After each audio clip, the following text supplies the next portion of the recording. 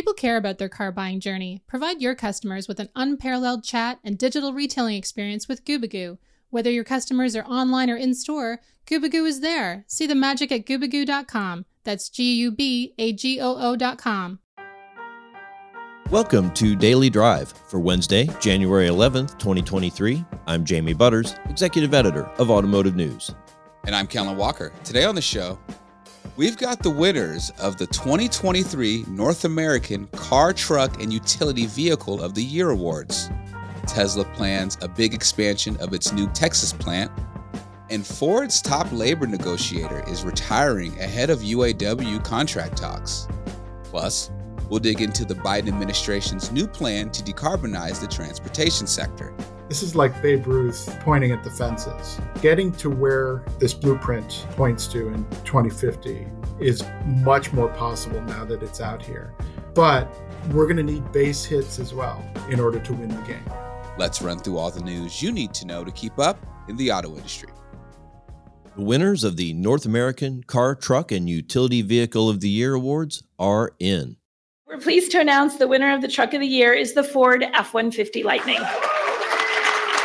The Lightning's victory marks the third straight year Ford has won the Truck Award. It follows the Maverick in 2022 and the gasoline-powered version of the F-150 in 2021. The Acura Integra took Car of the Year, and the Kia EV6 was named Utility Vehicle of the Year. Kia North America COO Steve Center accepted the award on the brand's behalf. Kia is focused on becoming a leader in sustainable mobility, and the EV6 clearly demonstrates the strength of our brand, our momentum, and our competitive attitude. Thank you once again for this incredible recognition for EV6 and for Kia. Thank you. The winners were selected through a three-part voting process by a jury of 50 automotive journalists from U.S. and Canadian media. Full disclosure, the jurors include our own Richard Truitt, an engineering reporter for Automotive News. Ford's top labor executive is retiring ahead of contract talks with the UAW and Unifor later this year. John Savona is Vice President of America's Manufacturing and Labor Affairs for Ford Blue. He'll step down in March. Savona's successor will be Bryce Curry, who previously was Chief Manufacturing Officer at supplier Johnson Controls. Curry will join Ford on January 30th. Like Savona, he will report to Ford Blue President Kumar Galhotra. A landmark report from U.S. auto safety regulators says that motor vehicle crashes cost American society $340 billion in 2019.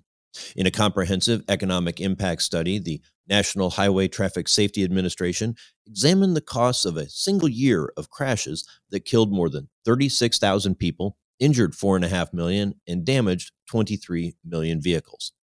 NHTSA found that the crashes directly cost taxpayers $30 billion and society as a whole more than 10 times that. When the agency included quality of life valuations, the total cost to society ran to almost $1.4 trillion. That's equivalent to more than 1.5% of U.S. economic output. Tesla hopes to move ahead with a $700 million expansion of its Austin, Texas manufacturing plant. The luxury EV maker has applied for construction permits for the investment. The filings say construction would start later this month and end early next year. It's not clear how much of that investment is included in the more than $1 billion Tesla has already said it planned to spend on the plant. And you may have heard us talking about a coming hybrid Corvette, or maybe you read about it in Automotive News Future Product Pipeline. Now we know your first chance to see it will be next week, Tuesday, January 17th. And those are today's headlines. Jamie, Ford Lightning wins Truck of the Year. Is this good momentum for Ford kicking off 2023? Yeah, it's a nice win for Ford. Not a big surprise, but getting the three-peat in trucks is a nice bragging point for the brand and the company. I think it also shows a lot about how the enthusiasts in the automotive press are really excited about electrification and what battery power can do in a full-size pickup. Good stuff. Coming up, we'll dig more into the Biden administration's new blueprint to decarbonize the transportation sector. That's next on Daily Drive. People care about their car buying experience, and so do we. Provide your customers with an unparalleled chat and digital retailing experience with Gubagoo. Gubagoo is the leader in conversational commerce for the automotive industry. Our fully managed live messaging services instantly connect consumers to dealers anytime and anywhere through live chat, text, video, and more. Integrated with our fully managed chat, Gubagoo's virtual retailing platform enables consumers to buy cars online directly from the dealership's website through multiple channels. We are constantly improving the retailing experience and currently have over 100 integrations with CRMs, DMSs, and third-party applications. Gubagoo transforms the traditional car buying process into a modern, transparent, and seamless experience. Available 24/7, 365, our highly trained chat specialists are there to help. See it for yourself at Gubagoo.com. That's GUBAGOO.com. Welcome back to Daily Drive. I'm Jamie Butters with Kellen Walker. The transportation sector is the largest source of greenhouse gas emissions in the U.S. Tackling that issue will be central to any plan to change the course of man-made climate change. To that end, yesterday, the Biden administration unveiled its long-range vision. Known as the U.S. National Blueprint for Transportation Decarbonization, it was jointly developed by the EPA and the Departments of Energy, Transportation, and Housing and Urban Development.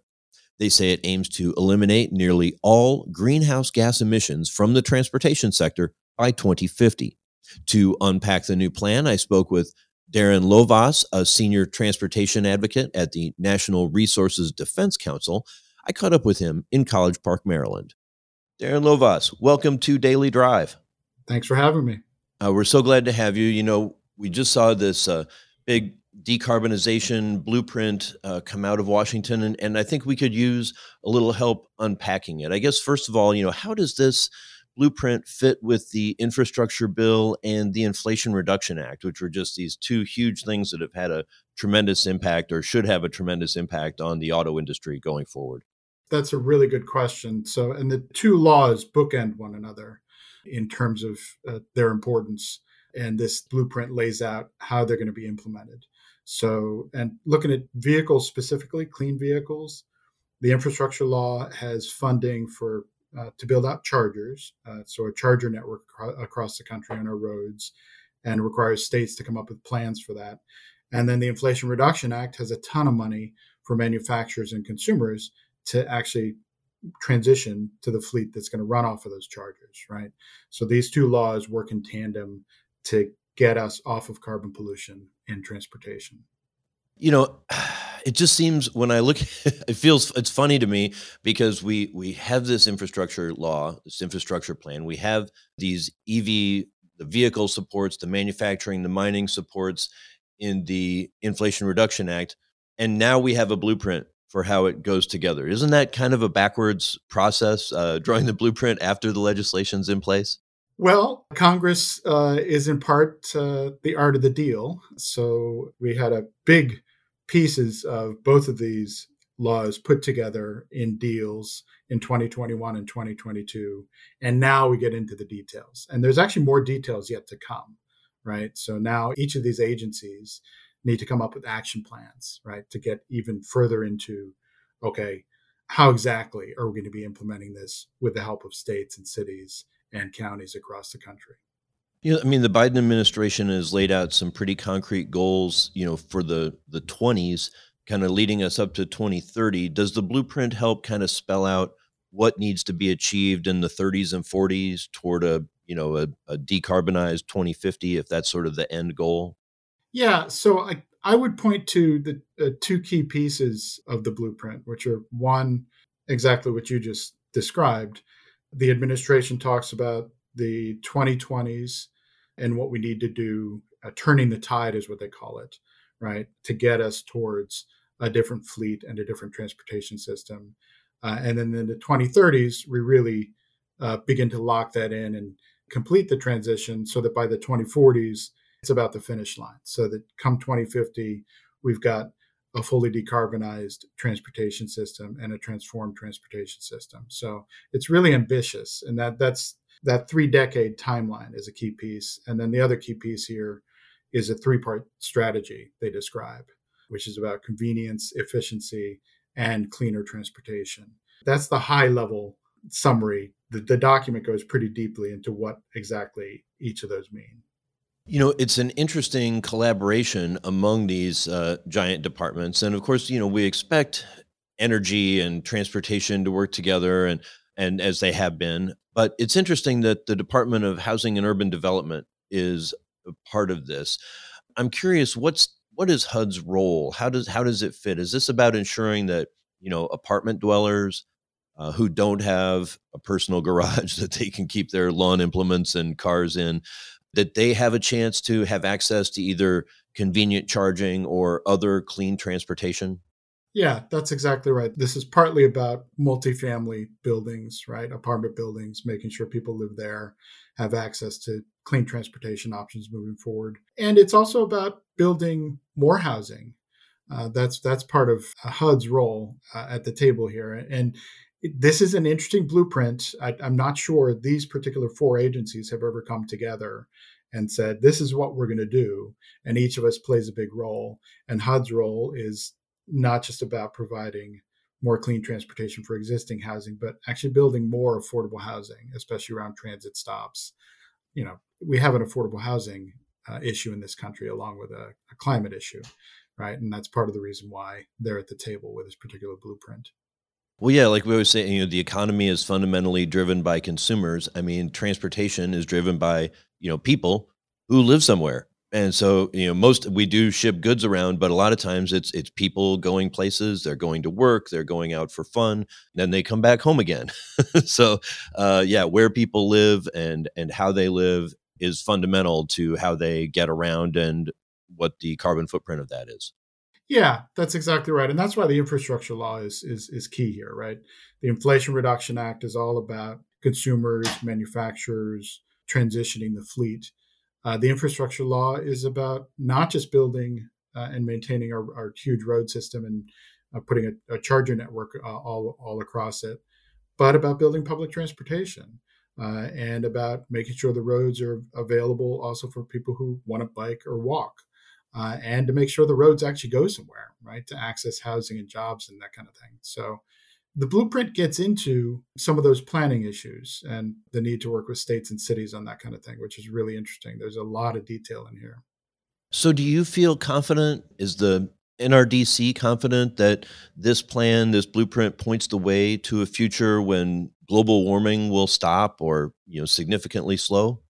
Yeah, we're confident. And really, this is like Babe Ruth pointing at the fences, right? Getting to where this blueprint points to in 2050 is much more possible now that it's out here. But we're going to need base hits as well in order to win the game. And that's where what this administration does in the next couple of years is crucial, right? So what are the steps toward getting there, right? So it's not just about the home run, right? It's about a series of base hits in order to win the game. So we're confident, and we're also going to be keeping an eye on and doing a lot of work to make sure the next couple of years of the work of these agencies actually pays off. Darren Lovaas, Senior Transportation Advocate at the National Resources Defense Council. Thank you so much for joining me today. Thanks for having me. That's Daily Drive for today. I'm Jamie Butters. And I'm Kellen Walker. Thanks to Automotive News coordinating producer Jake Neer, as well as our own Michael Martinez and Miranda Dunlap for their help on today's podcast. You can get the latest news on decarbonization policy, manufacturing, and everything happening in the auto industry at autonews.com. If you enjoy the podcast, remember to like, leave a review, and subscribe so you never miss an episode.